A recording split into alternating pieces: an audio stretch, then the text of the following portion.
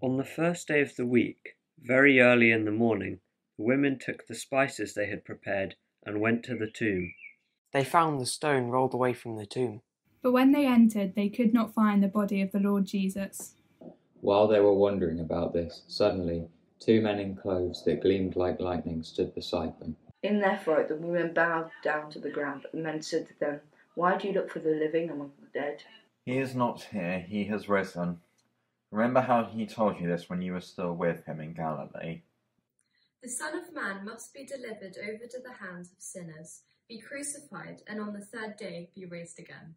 Then they remembered his words. When they came back from the tomb, they told all these things to the 11 and to all the others. It was Mary Magdalene, Joanna, Mary the mother of James, and the others with them who told this to the apostles. But they did not believe the woman, because their words seemed to them like nonsense. Peter, however, got up and ran to the tomb. Bending over, he saw the strips of linen lying by themselves, and he went away, wondering to himself what happened. Our fantastic reading was of that first Easter. Very early in the morning, the women go to the tomb. Those very same women from Galilee who had followed Jesus all the way to Jerusalem. They saw him breathe his last breath on the cross. Those women from Galilee watched Joseph of Arimathea as he laid the body of Jesus in the tomb. They went home, prepared spices, and rested on the Sabbath. They saw Jesus dead and buried. These same women got up early, took the spices, went to the tomb, and found the stone rolled away. Then 2 men in clothes that gleamed like lightning stood beside them. Frightening. But it wasn't the purpose of those 2 angels to scare the woman. No, it was to declare, Jesus is not here. He is risen. Remember how he told you while he was still with you in Galilee that this would happen. Remember. Remember. The grief, the trauma the women experienced on Good Friday had affected their memory. Of course it had. The violent death of a beloved friend that just didn't make any sense.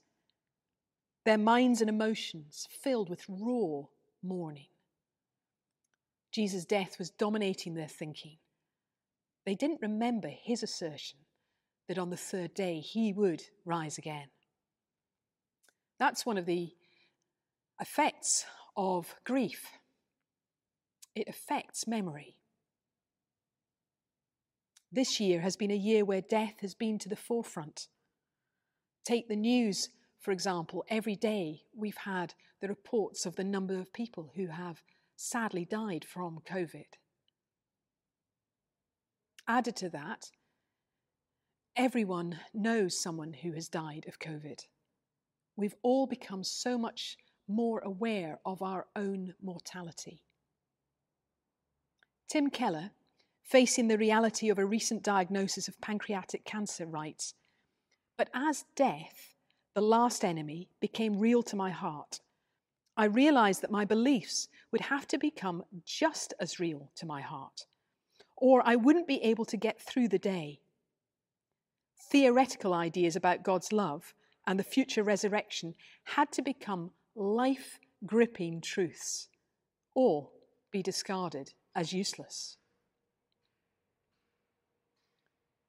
Faced with the death of Jesus, the women do what they can do to honour his body, to make sure that the right things are done.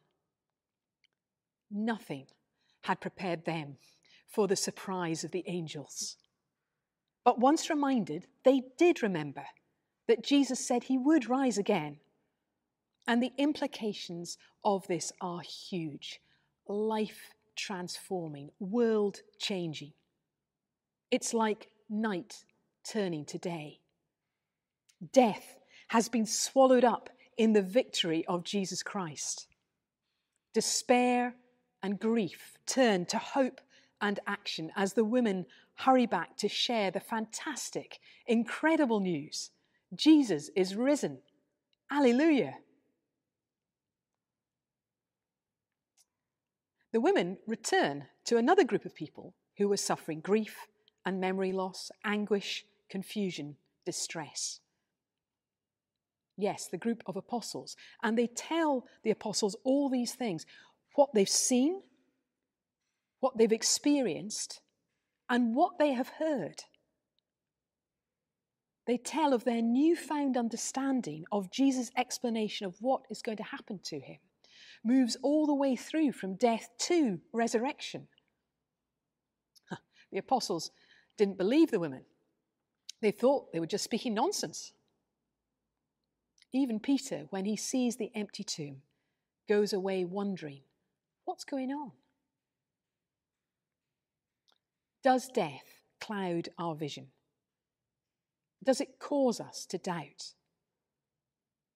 Do we think our faith's nonsense? Does it affect our memory of what Jesus has done, recorded in the Bible, as well as remembering what God has done in our lives? Is that the effect of death on us? And I would say yes, of course it does. There's been times in this last year where I've had to fight to actively recall that Jesus is alive. Death does not have the last word. Let's take a moment now to bring our doubts, worries, mistakes. Let's bring those to Jesus. Let's ask the Holy Spirit, what blocks us from remembering what Jesus has done? Let's have a moment of confession before God.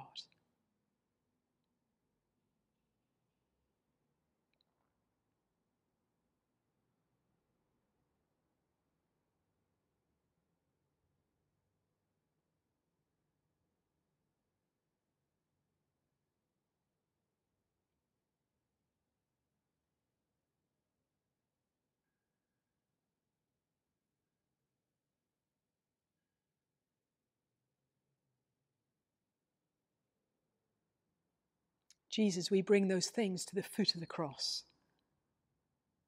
and we receive your forgiveness.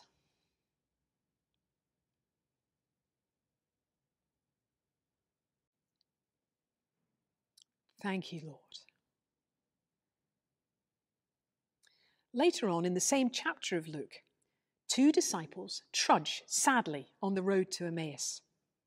They tell a stranger who joins them on their way that the women have totally amazed them with this story of their visit to the empty tomb.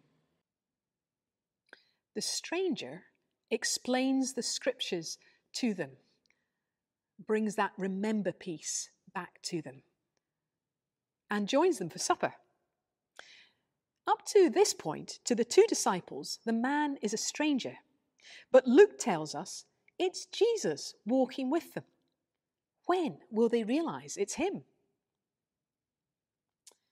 When I was a child, it took a long time for my parents to realize that I really needed specs.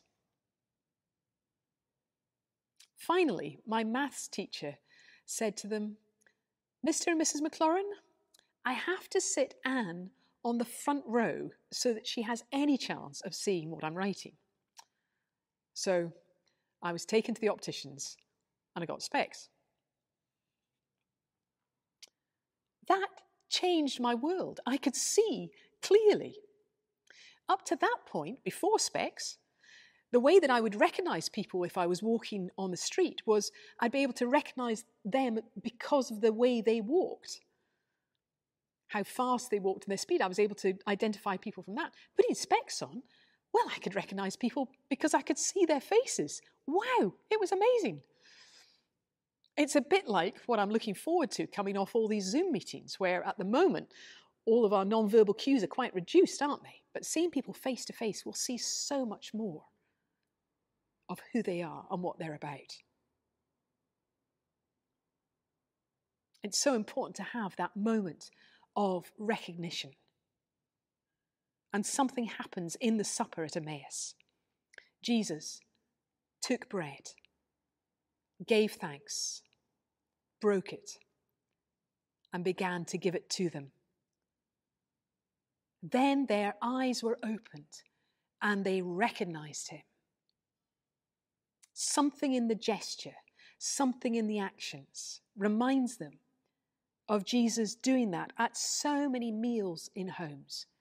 I mean, how many times do we read in the Gospels of Jesus eating in other people's houses?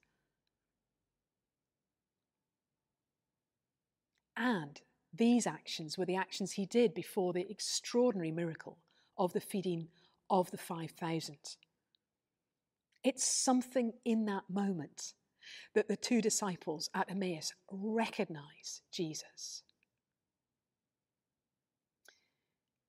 This Easter, we need to remember everything that Jesus has done. We need to keep reminding each other of the extraordinary work he's done, dying and rising again. And we need to have moments of recognition of who Jesus is. And if you're watching this and you have never thought, oh, I've recognized who Jesus is, you've never said, Jesus, I want to follow you. Well, do take a moment as I lead us through this next bit, this next part of breaking bread. Do take a moment to make your personal prayer to God, inviting him to come to your life, coming into your life. Ask him for that moment of recognition.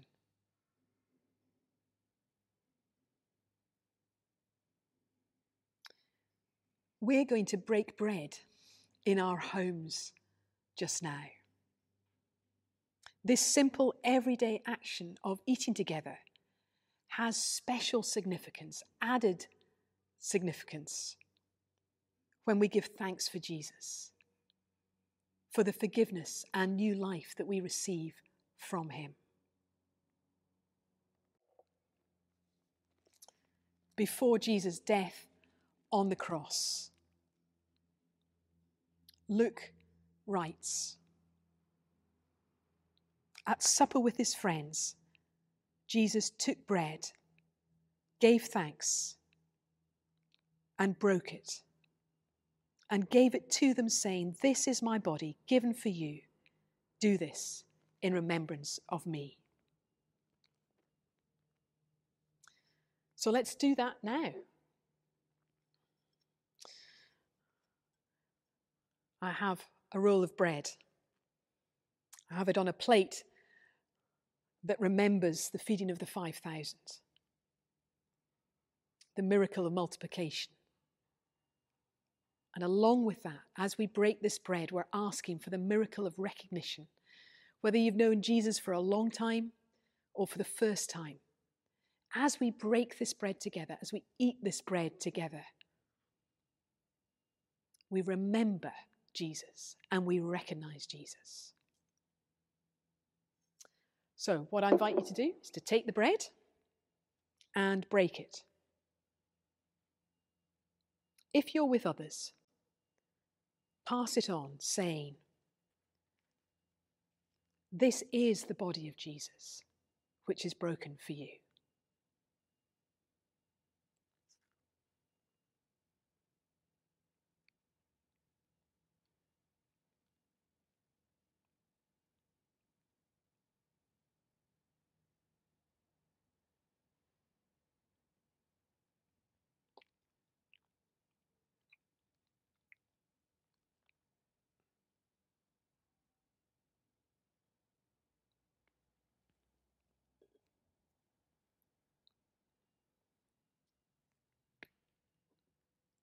Luke continues, in the same way, after supper, he took the cup, saying, this cup is the new covenant in my blood, which is poured out for you. So take the wine or the juice you have in your home.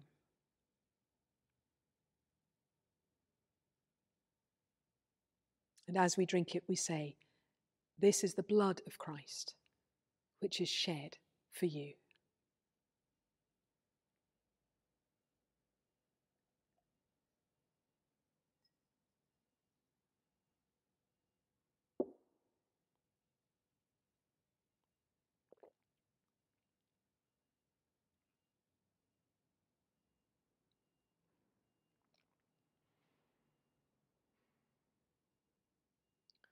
Lord Jesus, as we eat this bread and drink this wine,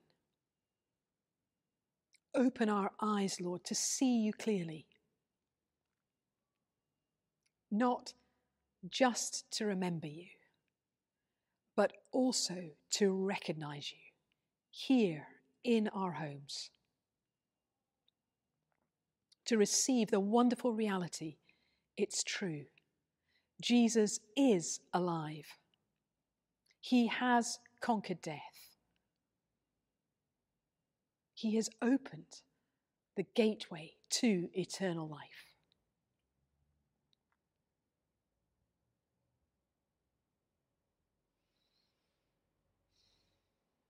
Let's remember. Let's recognize. Let's receive. And then, like those first women, let's go and share this fantastic reality with people around us.